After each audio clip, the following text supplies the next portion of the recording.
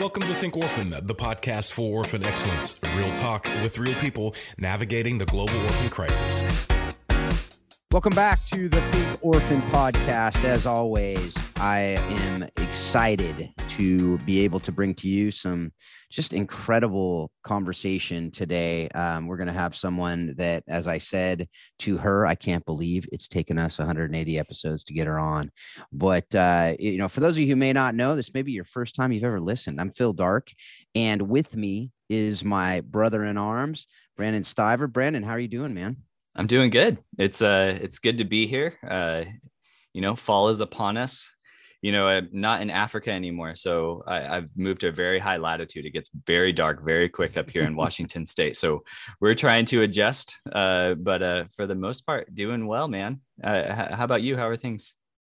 It's kind of the same deal. I was just talking to somebody about this yesterday here in Northern California. It's not quite as dark, quite as early as it was where you are, but I'm having a hard time figuring out how to get on my walks. Yeah. Because I really miss getting outside and just walking and, being able to do that till 8, 9 o'clock. And the time I get done with work, it's like, there's no time, and you can only do the exercise bike so much, but anyway, Hopefully figure that out and get back out in nature and be able to do that. And hope as we're in the middle, when this releases, we'll be in the middle of Thanksgiving week. And so hopefully folks, you'll be able to have some really good time with your family, spend time. If you're here in the United States celebrating Thanksgiving, if you're outside the United States, well, if you're not celebrating Thanksgiving, figure out a way to be grateful and get together with family and friends and just connect. We should be doing that all the time. It shouldn't just be one day that we're talking about what we're grateful for. So on that note, man, what are you grateful for right now? Ooh, I am grateful that my kids are in school. There's still COVID protocols, and we're actually going to talk about COVID today, but I'm grateful that they're in school. We had a couple bugs going around. So I'm grateful for that. I'm grateful for my wife. She's amazing. I'm grateful for my church. I got a great church up here in Tacoma, Washington, and which has been so, after living in Tanzania for as long as we did and not really having a kind of go-to church home, I'm really grateful for our church. So Anchor Church up here in Tacoma. So I got a lot to be grateful for, man. And I'm glad you bring that up because I need some reminders of that. How about you, bro? What are a couple things you're grateful for? Yeah, I'm grateful for, similar to you. I'm grateful for my brothers that I have a great, incredible men's group. As always, my wife, and I'm so blessed with her. There's just amazing. She's an amazing woman. For those of you out who know her, you agree with me. If you don't know her, you want to, trust me. My kids, just, amidst all the, even before we recorded, there's lots of issues going on, but I'm grateful that the issues aren't major, and and we have kids who love the Lord and love each other. And very excited for grateful they're all coming home for Thanksgiving. As I lost my mom this fall, and grateful my dad's able to come up, and grateful we know where my mom is too. That's another thing to be grateful for. So amidst a lot of yuck going on, there's a lot of real good. I'm also grateful for some conversations I've been able to have the last few weeks that have just been really rich, life-giving. God's given me opportunities to share the gospel with some different people. And that's just, talk about life-giving, man. That's literally life-giving, and something that I've just been very grateful, very, very grateful for. So grateful I get to watch my kids play soccer, that they're actually out able to play again. And that's just a lot of fun, be able to coach this winter in a normal season with my high school team. Very grateful for that too. So we could go on and on, but we're not gonna. I'm also grateful for this guest we have today. How'd you like that segue, brother? Why don't you, I figured it was coming. Who we got? Yeah, well, today we have Dr. Susan Hillis. Dr. Hillis is a longtime person of influence within this space. One of the main things that we're going to be talking with her today is about this orphanhood report that came out, COVID-19, the hidden pandemic. And it's pretty jarring for people in our space to recognize the long-reaching effects of of COVID-19 on orphan and vulnerable children, and the dramatic increases that have actually taken place. So we're going to be getting into that with her. She's an adoptive mother. She is an advisor for World Without Orphans and our friends over there. So she's got just years and years of both personal and professional experience. And we just couldn't be more excited to have Dr. Susan Hillis joining us today.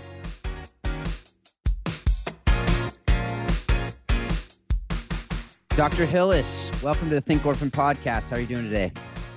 Good. Thanks, Phil. As I've said, we told you before we recorded, I almost feel like I need to apologize for not getting you on earlier. This is just like crazy. I mean, we've talked so many times over the years and just never been able to share the wisdom that you've been able to share with me with all the audience. So I apologize to the audience for sure for not getting you on earlier, but welcome. As there very well may be some people out there who don't know you. I mean, I'm sure that most know you and know of you, but you've been able to speak at CAFO. You've been out there doing an incredible work over the years. But why don't you just briefly introduce yourself, as a parent and a professional, what led you to be where you are today, working to care for orphan and vulnerable children? Sure. So my husband and I have been happily married for many years. And when we first got married, of course, we were having that conversation, how many kids do you want? And I always said, I think I could take 12 disciples, but we have the 11 children and the 11 grandchildren. And I decided I don't really want 12 because whoever wanted a Judas anyway. Exactly. So I would say God clearly led us to adopt our 8 adopted children. And it was through a family tragedy. We had gone on a family bike ride the day before our son's 10th birthday, and he pulled out in front of a car and was run over in front of us. And so the next day, our daughter, who was 1 year older than Johnny, Christy, said to me, "Oh, Mommy, our family will never be right with only 2 kids. Do you think we might be able to adopt some children who need a family?" And at that point, I was really concerned about her. I said to her, "Honey, you just cannot replace your brother." And she goes, "Oh, Mommy, I've already thought about it. I am not trying to replace Johnny." And she's like 11, telling me this with confidence. And then she said, "I really do think we can love children who need a family. Can you pray about it?" And, what am I supposed to say? No, I don't do that. So we did, my husband and I started praying. And over about 3 to 4 months, it seemed clear to us that the Lord was inviting us to believe that he was equipping us as parents who had lost a child to love well children who had lost their parents. And so we adopted our first 2 kids at ages 7 and 8, Anya and Alex. And then after about 2 years, we adopted our next 3 kids. After Anya began to pray, we could go back and find her best friend, but her best friend came with 2 brothers. And then about a year after that, we discovered that our first 2 adopted kids had 3 other siblings still in Russia. And the Lord led us to go back and adopt them. So that's how we ended up with so many children. And our children are all grown now, and our grandchildren are ages 1 to 11. So that's a little bit about our family. And you wanted to know about my professional background. I'm a senior scientist at the CDC, and I'm a global expert on HIV/AIDS related vulnerabilities in children and COVID orphanhood and violence against children. And so I have led many research studies globally with the CDC in collaboration with World Health Organization, Oxford, Harvard, and other universities. So I love science, and I am thankful I get to serve God through using it. And then my other affiliation is I'm on the senior leadership team of World Without Orphans, and I serve as our chief strategy officer.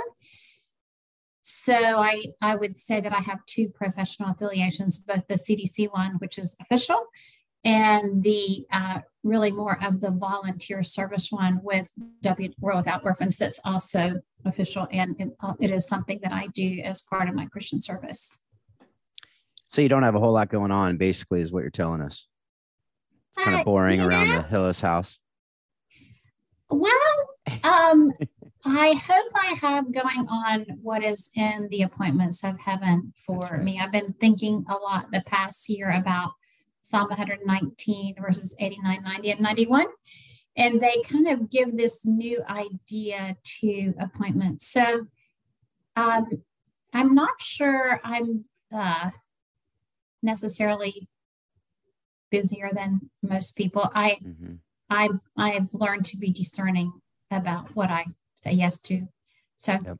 No, I love that. I love that. Talk a lot about that with a lot of men in my life who come to me and say, how do you do so much? And I'm like, well, there's a lot on the plate, but it's very intentional and very much, like you said, discerning, being able to listen to God in the midst of a lot of noise out there to say, okay, here's a lot of things, but to know the depth as well, to be able to go into different things. Some people can handle a lot more than others as far as, multiple balls in the air, and other people really struggle with that. So I'm encouraged with all that you're doing. I know that some of the work that you've been working on, I've been able to benefit from in tremendous ways. I also remember the first time I didn't actually meet you, but I heard about you is when my wife was in a community Bible study out there in Atlanta, Georgia, and said, there's this lady that has like a ton of kids from Russia.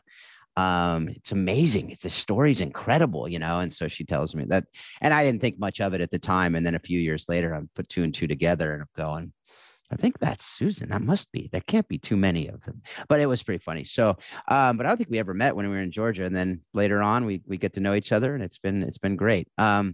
So with adoption, speaking of, how has adoption and how has as you said, God really formed you and shaped you to be able to take care of the kids who lost their parents, because you lost a son tragically. How has it shaped your family and also shaped your views on what's needed for the orphan and vulnerable as you are working with World Without Orphans and the CDC? So I think as God invited us into his heart for children and for adoption, I began to recognize that just the privilege it is to see the Lord unfold life when he sets the lonely in safe and loving families, and to bless us tremendously and grow us tremendously as we serve adopted kids. So I would say that probably one of the most important things that God did was he taught me to love well. Because, often, especially when you adopt older kids, often they're hurt, and, hurt people. And we certainly had our opportunities to, I think, feel hurt ourselves, my husband and me. And what's amazing is I felt like the Lord showed me that he wanted to change me to fill me more with his love for them, rather than use me and my love to change them. So this theme of change to love, not love to change, is a very important one. I think often when people ask the kind of question you just did, they're kind of fishing around for, like, what are the needs in them you met, or what are the parts that are broken that you fixed?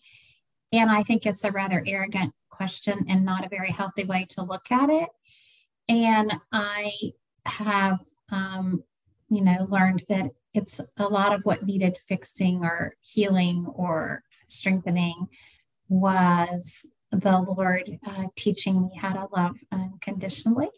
So I've had some good chances to do that. I'll tell you one little story. So one of our daughters, who was the most hurt, grew up, and at about 19 fell in love with this young man that we were concerned about.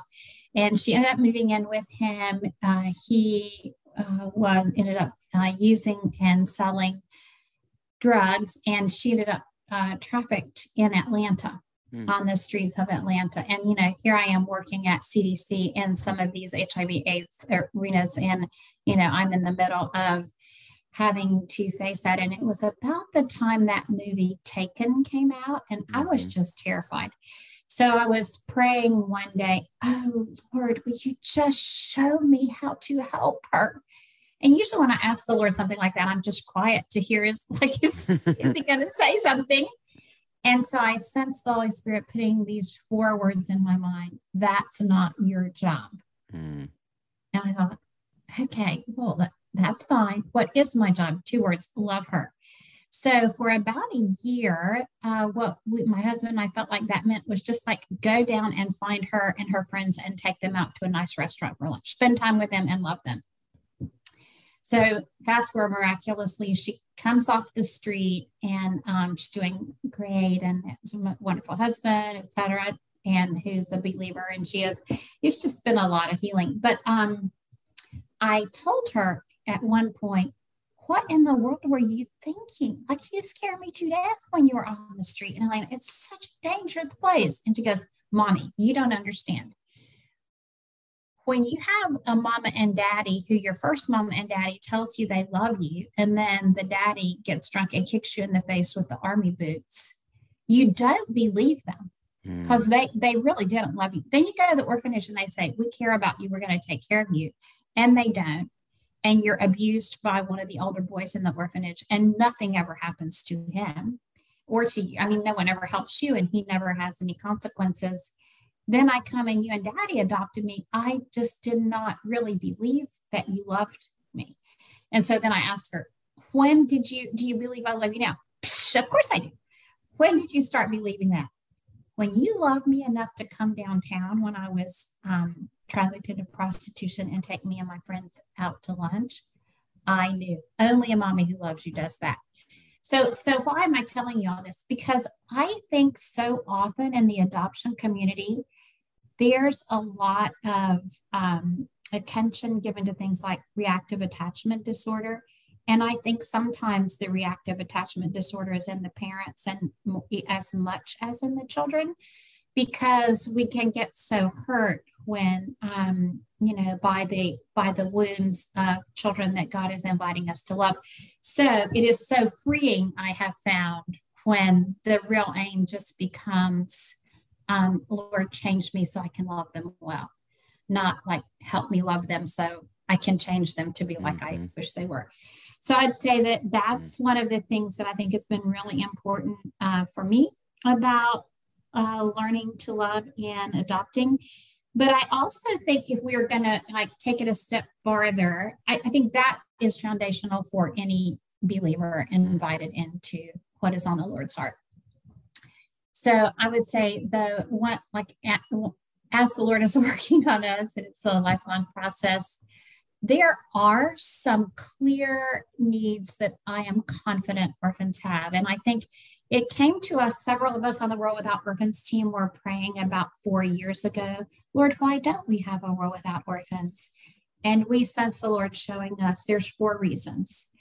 The church does not know how to combine and integrate broad scale collaboration, living refreshed in people's own personal walks with the Lord and keeping first things first, intervention, which is adopting or caring for or fostering children who need an alternative family. And the 4th is prevention, coming alongside of those young children or young people who are abused, neglected, potentially in extreme poverty, educationally marginalized, coming alongside of them as the Lord's instruments of love and care and hope. So as you know, in the World Without Orphans roadmap, we really combine all those, and we're all about helping strengthen those through calling and equipping national leaders to collaborate to solve their own orphaned and vulnerable children's crisis. So you basically start with me, Lord, can you teach me to love? go on to conceptually what is essential in your strategic framework to make sure that you're building, if you're going to really effectively address the needs of orphaned and vulnerable children and those caring for them. And then once we know what has to be there, then you have to think of how to accomplish it. And how to accomplish it, I don't think is primarily through a lot of US funded international organizations, even though they certainly have their place. But I think it's more from calling and equipping the national leaders themselves to bring the solutions that they have to their own orphaned and vulnerable children's crisis. So let me just tell you an example of what I think that looks like. Through my CDC work, I had to, one of the things I've done is I've been deployed to work on strengthening faith-based collaborations to address HIV-related problems in a number of African countries. And one of those is abuse of children and abuse of orphans and vulnerable children. So I was visiting county in Kenya, Narok County, where it's the highest rates of adolescent pregnancy in the whole country, 40% of girls, and a lot of them are abuse related.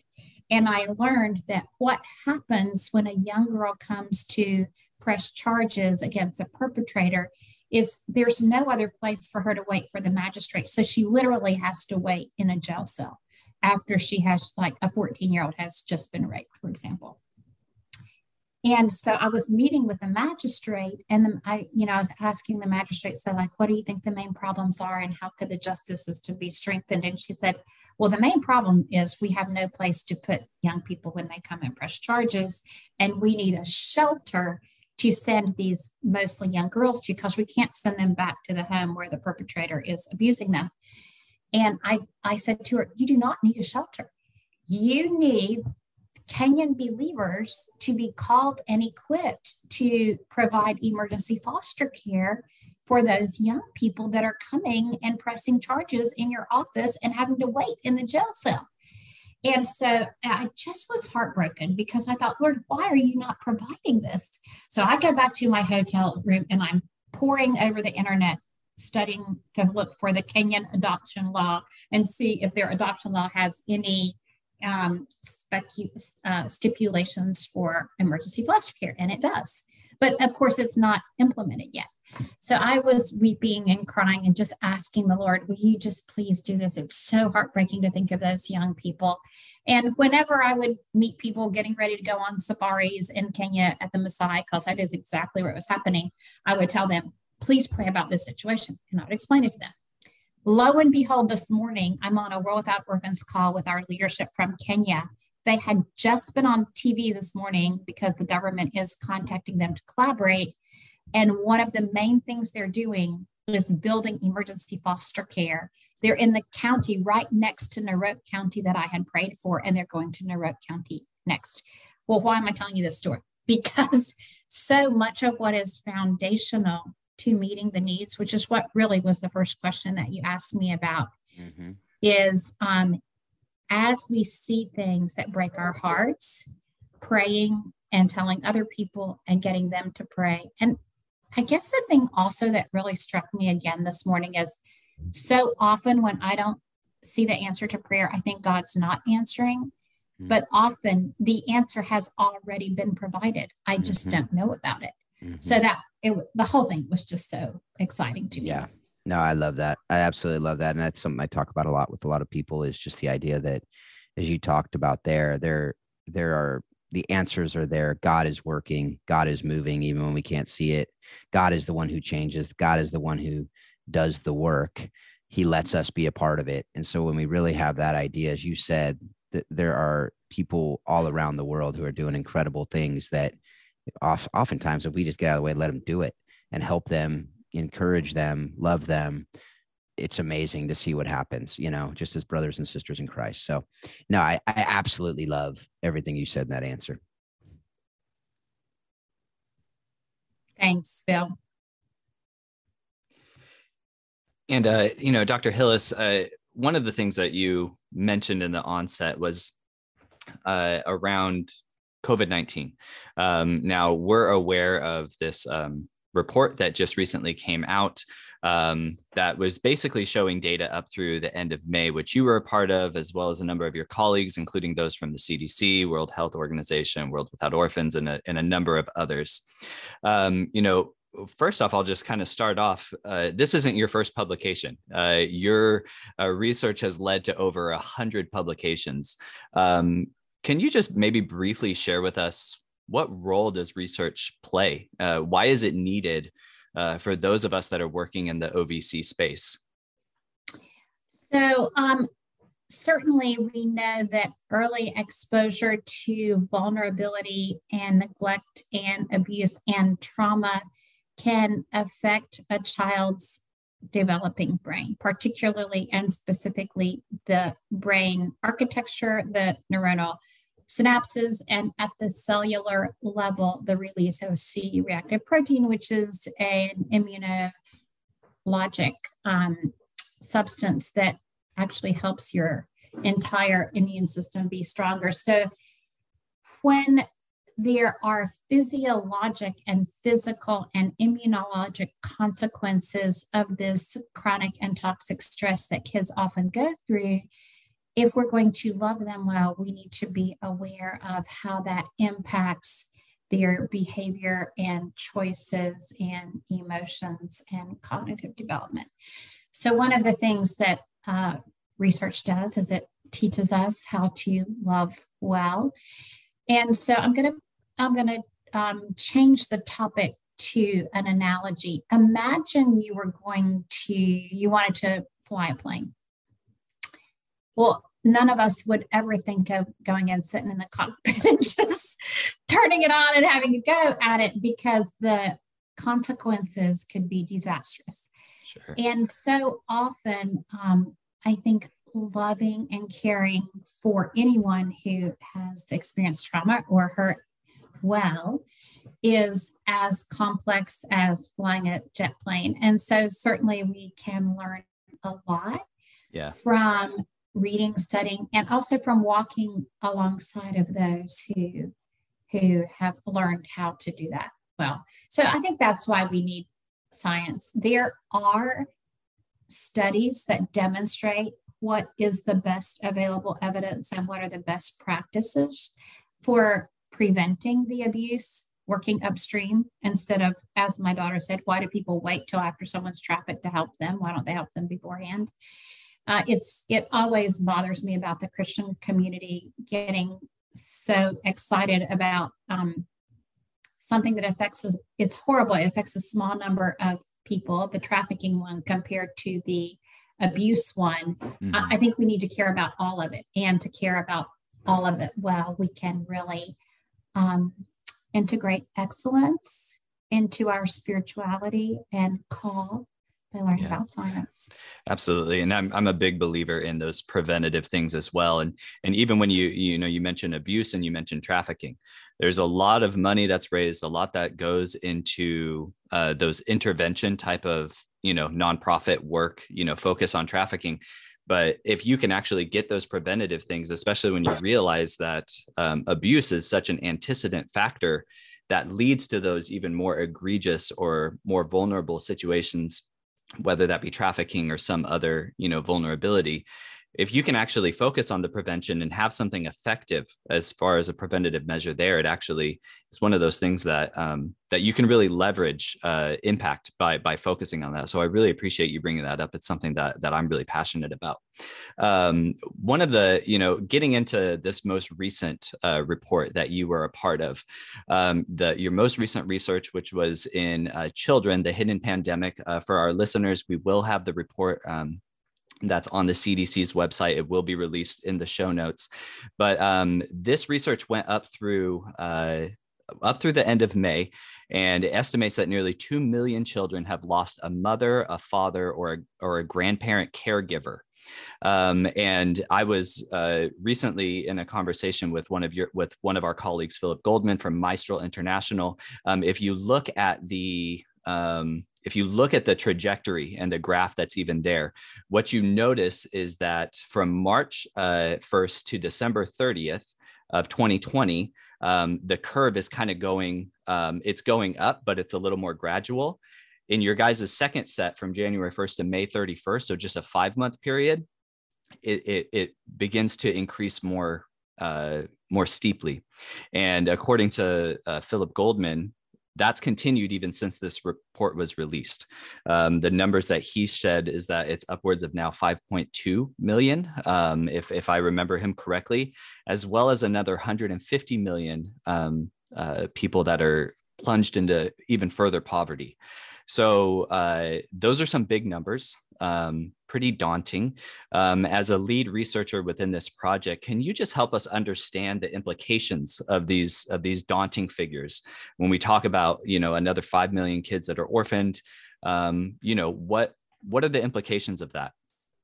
Yeah, thanks so much, Brandon. So yes, Philip and I work very closely together. I'm so glad you are interviewing him. He's a colleague and friend. And yes, we began to be very concerned about the trajectory that we were seeing. The slide that you're describing, and that's in the report, we call it the double the damage in half the time slide, because you basically double the number of children impacted in the first 5 months of 2021 compared to the first 10 months of the pandemic in 2020. And especially as the lead author of both the report, the Lancet paper, the US paper, and now this additional paper that we're working on that has the 5.2 million number in it, we have been very disturbed about the speed with which the number of children facing orphanhood has increased. And we reported that there's an October 6th CDC webinar that has basically 7-minute TED Talks by our top authors. Philip was one of them, one of my CDC colleagues. I moderated it and planned it. And then we had the 7 different TED Talks done. But I would really encourage your listeners, if you're interested in this, to consider tuning into that, because you can certainly get a lot more information there. But we recalculated where we would be by the end of October for that webinar. And that's when our first estimate came out. And we have now confirmed it is 5.2 million as of the end of October. But at the end of October, there were 5 million deaths. So what you suddenly have is a 1-to-1 correlation between COVID orphanhood, children who have had, lost a mother or father or grandparent caregiver, and the number of deaths. And what is really disturbing is that we have billions of dollars of investments in preventing the COVID death side of the ratio. And we do not yet have any national investments in any country that are prioritized and dedicated to addressing the needs of children within a national COVID response strategy framework. So again, you want the policymakers tuning into it to invest. You want believers to have a sense of what needs to be done and how to do it. And I think what we have got to begin to do more and more of is pray God awakens the church and releases the church to walk into what he is inviting us into. So let me say a little bit about that. I think one of the biggest needs is to actually identify the children. We said in, the title of the report that we wrote is The Hidden Pandemic. And this morning, I was just thinking, inside of the pandemic is a hidden pandemic, but inside of the global emergency is a hidden emergency. And both of those things are true. Imagine if at the same time your house is on fire and you're in an earthquake. You would never be able to get anywhere by just paying attention to the earthquake. But I feel like that's what's happening. It's like adults are dying and children are orphaned. And in the whole world, what people are paying attention to is only one of the two, but they're equally traumatic and consequential long-term. And so I think the more that believers can be engaged in speaking, being advocates for change, but also who is it that goes and visits someone who's sick or goes to a funeral or memorial service? pastors and faith leaders and Christians, we all the time, it's part of what we do to show compassion and care. And how many of us have the habit of asking when we do that, are there children in your family, and is anybody helping them or taking care of them? How are they doing? So we certainly can do it in the schools. We can, around the world.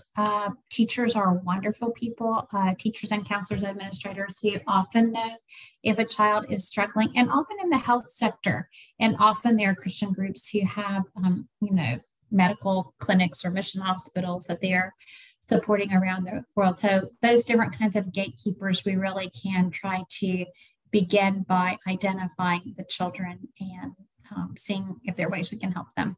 Yeah, and obviously all of those looking to mobilize the local faith communities and what's the government's piece, all of that is obviously implying that there's a significant vulnerability. And to a certain extent, we've seen this before because so much of even the US's intervention in places like sub-Saharan Africa was in response to the HIV/AIDS epidemic, which, hasn't necessarily gone away, although there has been some great advances as far as care for people with HIV/AIDS.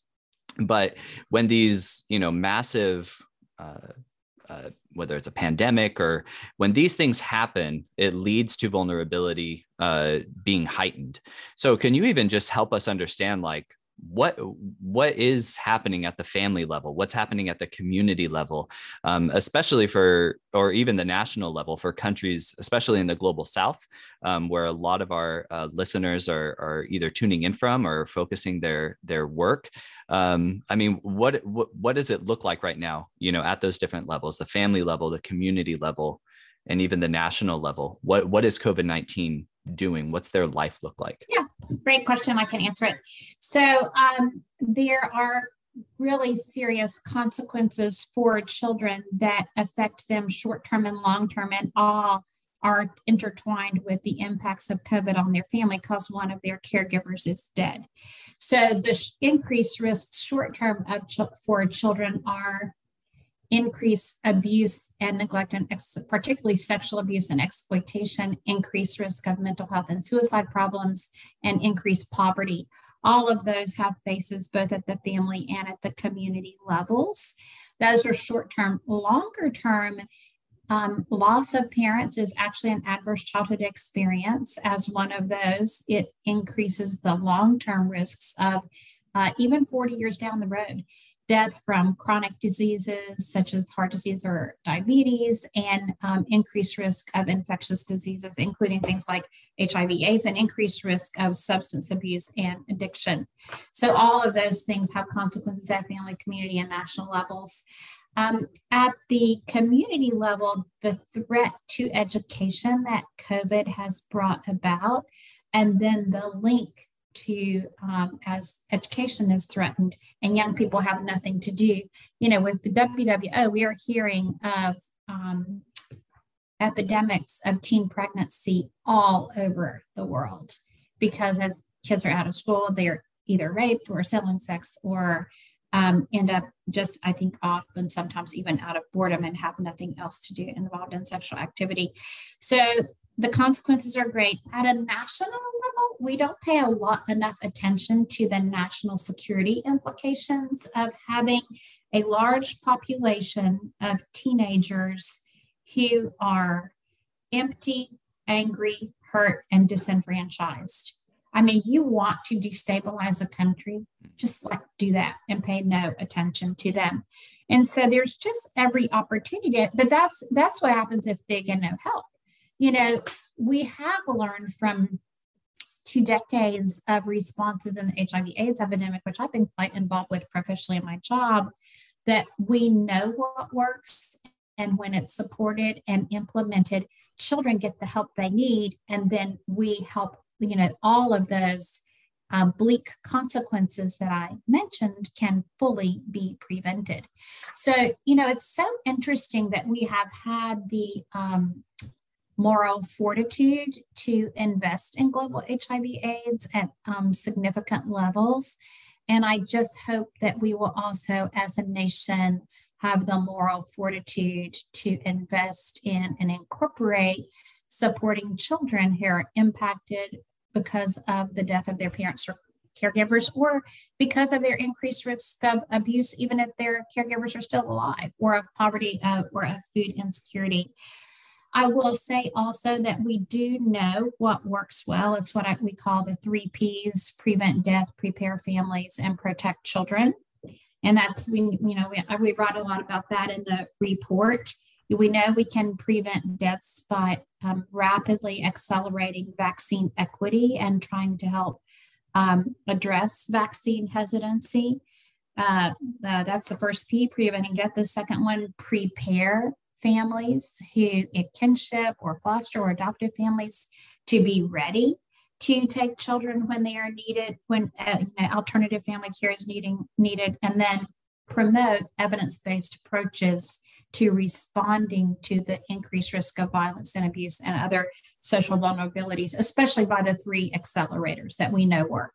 And we talk about this a lot in the roadmap and in WWO and at CDC and in the report at World Health Organization, all the partners. And that is strengthening families from parenting support, strengthening economic stability through cash transfers or microfinance approaches. And the third one is promoting well-being for children by making sure we're addressing like the 3 things I just mentioned: strengthening economic stability, educational stability, and parenting stability. I would say one thing that, I think your listenership is probably primarily Christian. And there's one thing that I'm praying about, and it's giving me hope. And I just hope, I hope anyone who's listening, determines to avoid offense and know that we have a way forward in unity together. And so, at the beginning of the AIDS epidemic, what Christians were known for around the world was judging people who contracted HIV/AIDS as, this is sinful and God is judging people. And within about 5 years, the narrative of what Christians were known for began to change, because instead of being so bent out of shape about the cause, people seemed drawn to the compassion that we are invited to bring by caring for orphans and vulnerable children and caring for people who are dying of AIDS and being like family to them. And so there's been so much division that has been fueled by the church itself related to COVID. I think the opportunity is being presented to us again to focus on what is on the heart of God, setting the lonely in safe and loving families, and caring for widows and orphans in their distress, and keeping ourselves unstained from the arguments of the world. I think I'm praying that just like there was a flipping and turning of that tide with AIDS, and we became more known as Christians for who we're for than for our arguing and judgmentalness. I am in governmental and UN circles all the time. And I'm telling you, what Christians are known for right now in those circles is closed-minded arguing. And all I'm thinking of is, oh, Lord, how long before you make us famous for caring for the orphans and vulnerable and people who need us in each of our communities? So it's one of the things that I just want to invite all the listeners to join in praying about. And please join in praying God helps us see the orphaned and vulnerable child before us. I know you did have a question also about books or people I've listened to. What was that question that you usually ask people? Yeah. So yes, we normally do. You are so astute. You must be a doctor or something. You are right on top of it. Yes, we and as we start to close our time, we do ask, what have you watched, read, or listened to that has most impacted your thinking on how we can love orphan and vulnerable children with excellence? Yeah. I would say what I've read that's been most impactful is the Bible, and who I've listened to who has been most impactful. It may sound trite, but it is not at all trite, is the Holy Spirit's voice to me in that example, even though, like I was sharing with you, love her. And there are many of those kind of examples. And if you ever want to have a different podcast, you just want to ask me, like, what are some of the things the Lord has taught you? I'd love to do that. So I would say that. And then I would say that there is one movie that I watched years ago that really impacted me. And then there is an author that is also a very old author and a classic author who's really impacted me. So the author is Amy Carmichael, and she thought she was going to be going to India as a famous missionary, calling the masses through evangelism in open stadiums. And she ended up washing dirty diapers and caring for children who needed families because they had been sold as temple prostitutes in the Hindu temple system.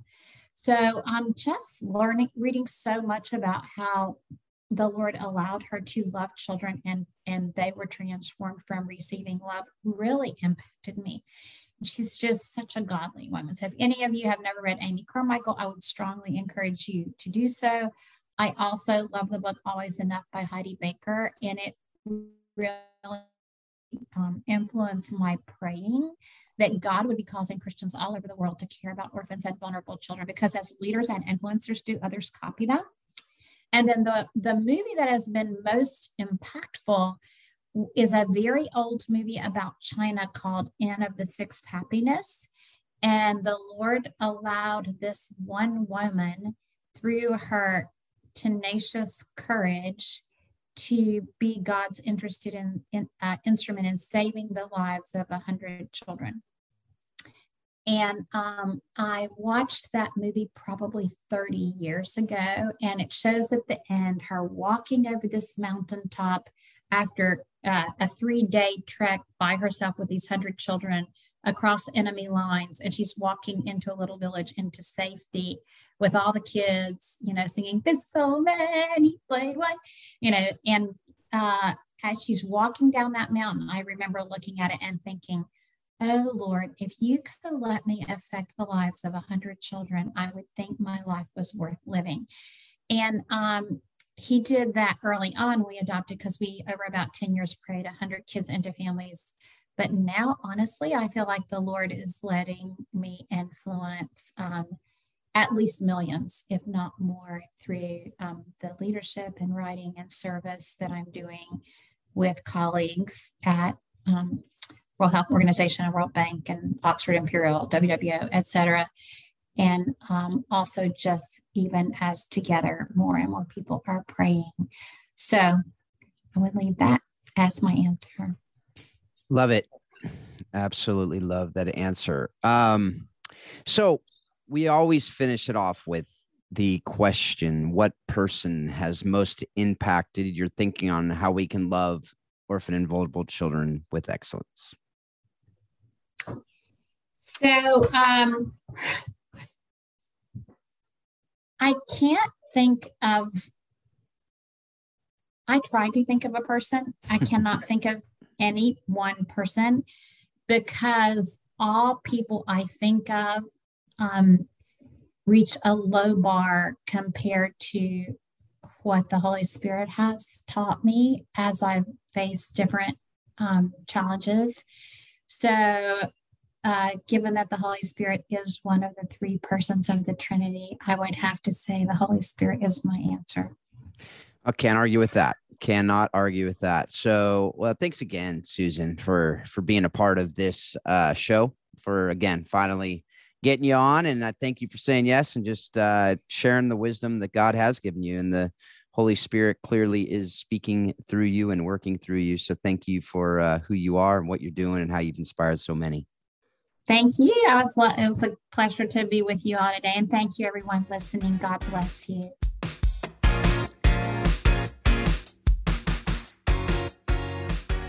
Well, thanks again to Susan. Man, I'm always I feel stupid is not the right word, But I feel like I need to read more, and I need to check out a lot more studies and go and just learn more science every time I talk to Susan about these things, man. She's just got so much experience, wisdom in a lot of these things just from years of living it and diving headfirst into these really tough subjects. And, that's something that, man, I'm encouraged. It's daunting though, a lot of times to hear some of these things and to really go, this is what we're called into. I mean, if we're doing what we're saying we're doing here, then we're going to see this stuff. I remember one of the things that Andy Crouch in his book, Strong and Weak, talks about is the fact that in order to really flourish at our fullest, we need to enter into the deepest suffering. And I feel like that's a lot of what we're talking about here. And with the conversations with Susan and what we do in the work that we're doing. So what'd you think? Yeah, I really appreciated the time with Susan. Just a wealth of knowledge. I mean, even just when you kind of look at the breadth of all the research that she's been able to do, I mean, we could go pretty deep down that mine of knowledge, that she has. But yeah, there's a number of things. I love the emphasis on the local church that she brought up. That was a core methodology when we were running Kingdom Families there in Tanzania. It was all about the church. What can the church do? How can the church stand up? How can the church be gatekeepers? So absolutely love that. One of the things, when I asked her about the implications, what does this look like at a family level? What does this look like at a community level? And she started to bring in things that our minds may not just jump to, right? Of course, you think, okay, well, that's going to lead to more poverty. But then she talks about it's going to lead to more trafficking, or it's going to lead to more, like, all these other things that we don't necessarily think of, when we think about a kid, losing, their primary caregiver or a parent. It is just so it's so humbling to try and work in this space, but it also is kind of compelling to be like, man, we have to engage more people with this message, because when a kid loses their parent, whether it be to COVID-19 or HIV/AIDS or some tragedy, it really does have far-reaching implications. And I appreciate that she was bold enough and articulate and clear and concise that, look, this has really far-ranging implications, including at the national level. When she talked about, and we're seeing it, right? I mean, we've talked with people today or this season in Myanmar. We have an upcoming episode with a colleague from Ethiopia. We had Kara Wilson Garcia on talking about El Salvador. We actually see these areas that are destabilizing at the national level. And when you think about the far-reaching effects of COVID-19, not only at the family level, where now these kids are at risk of all these other things, but at the national level, I mean, the church has to mobilize. The church has to be known for being ones that step up for the good of the community. So I was just inspired by Susan. I mean, what stood out to you, Phil? Well, I mean, just what we've talked about a lot. It's nothing earth shattering, but just to be confirmed from a woman who has adopted a bunch of kids from Russia, is obviously involved on the world stage at deep levels. And what she says is what we know, because we've worked in these different parts of the world, that there are extremely brilliant, competent, experienced people in everywhere around the world that we are sending all kinds of workers to, that we need to let them do their work, right? Like, we want to empower and encourage and equip. And that's a lot of what I'm doing now with the collaboration and talking with these sports movement folks and saying, hey, how can we equip you on the ground in these different countries to be able to know how to love the orphan and the vulnerable, rather than just having them go and do stuff and then have to undo things later?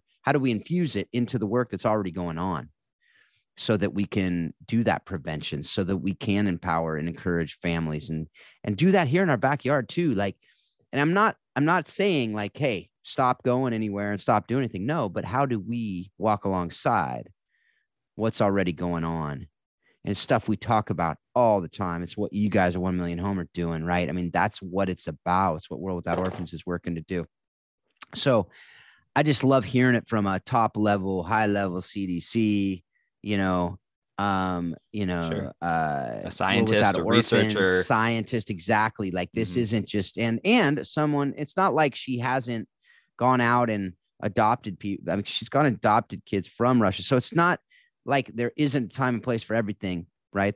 There is a time for everything. But I think that we don't give people on the ground doing work enough credit, quite frankly. And again, going back to we don't want to undo things. We don't want to go in and actually create more harm than good, as we hear about it when Helping Hurts and everything else. The class that I teach, I talk to people about it all the time. To go in and think that we're doing great things, but in fact, we're actually creating these unintended consequences. As I talk about, everything has its shadow. So if we're not aware of the shadow side, if we're not aware of these unintended consequences that very likely will happen. So they almost become intended consequences when we keep doing them over and over and over again. Yeah. Right. If, that idea of, what is the definition of insanity is, right, to do the same thing over and over again, expect different results. Yeah. And I feel like we're doing that more and more. So to see this and to hear it from her, I just get excited to know that some great work is going on and that we get to be a part of it. Yeah. And I think there is also, especially with some of those things that she was highlighting later on in the towards the end of the interview, in a lot of ways, this is a clarion call for the church, right? Because, even as she's saying, look, we're not always known for the right things, when it talking about just interacting with other people in the world, right? We should be the ones, like she said, that are known for caring for orphan and vulnerable children. That should be what we're known for. I was on a call, it might have been like a year ago, with various pastors. We were just kind of talking with them. And one of the people that was on the call was actually Bob Goff. And he had this amazing analogy. We were all on the Zoom call, as has become so ubiquitous now. And he fixed his gaze off screen. And he said, if I just maintain this pose, and of course he's Bob Goff, so everything the way he speaks is just sure is so engaging and compelling. But he says, if I was just looking off screen, everybody here would be thinking, what is he looking at? He's so fixated on something. Yeah. And we would just be like, Bob, like what has your attention? What are you looking at? And as we were within that conversation talking about orphans, vulnerable children, separated kids that need to be in a family. And of course, Bob Goff has a heart for that, as did the other pastors that were on that call. But the thing that was just kind of like, man, when you are giving your attention to something, it actually, other people are going to take notice that you're taking notice, essentially, right? Yeah. So for us, when we hear Dr. Hillis, talking about this humongous need, 5.2 million kids, right? A 1-to-1 ratio for every caregiver that's lost. There's an orphan. I mean, it's remarkable how daunting this can be. Does it have our attention? And, within this podcast, we are often talking with, various people that are taking action, which is awesome. Right now, we're going to have hundreds of people listening to this podcast. And I would just say, what's your response, right? What is it that has your focus?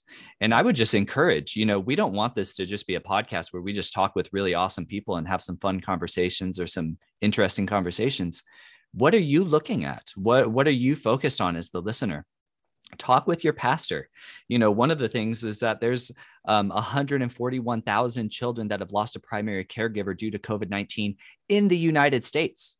That's one of the statistics from this report. So I would just really encourage our listeners, let's do something about this. There was a call for unity that Dr. Hillis gave us. Let's unify around something that we can definitely agree on, is that kids that have lost parents, whether it be to COVID or something else, they deserve our attention.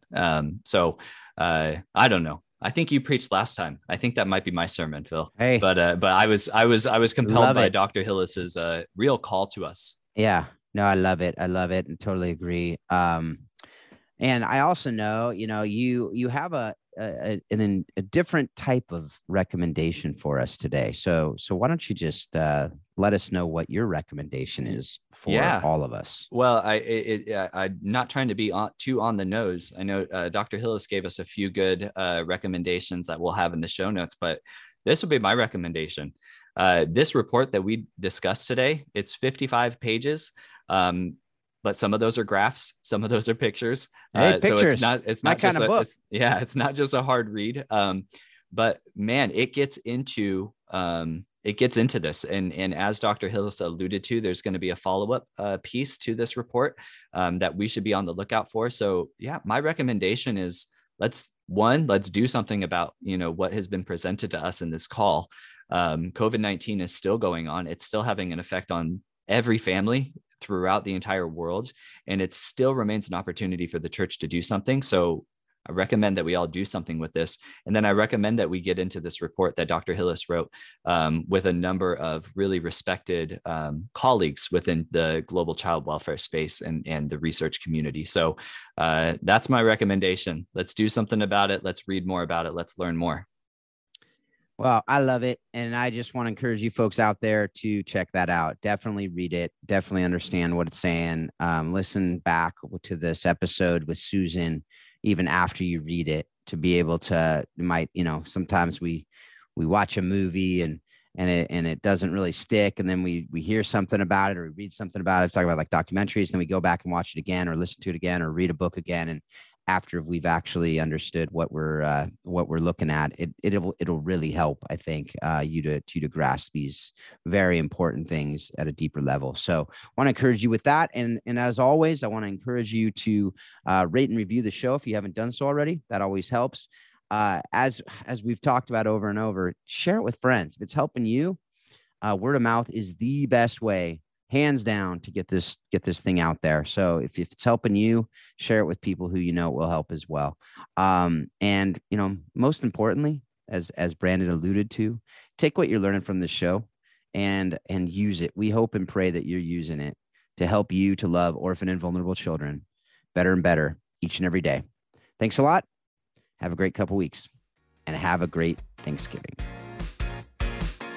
We hope you've enjoyed today's Think Orphan podcast. For all the information in this week's podcast, please visit us at thinkorphan.com.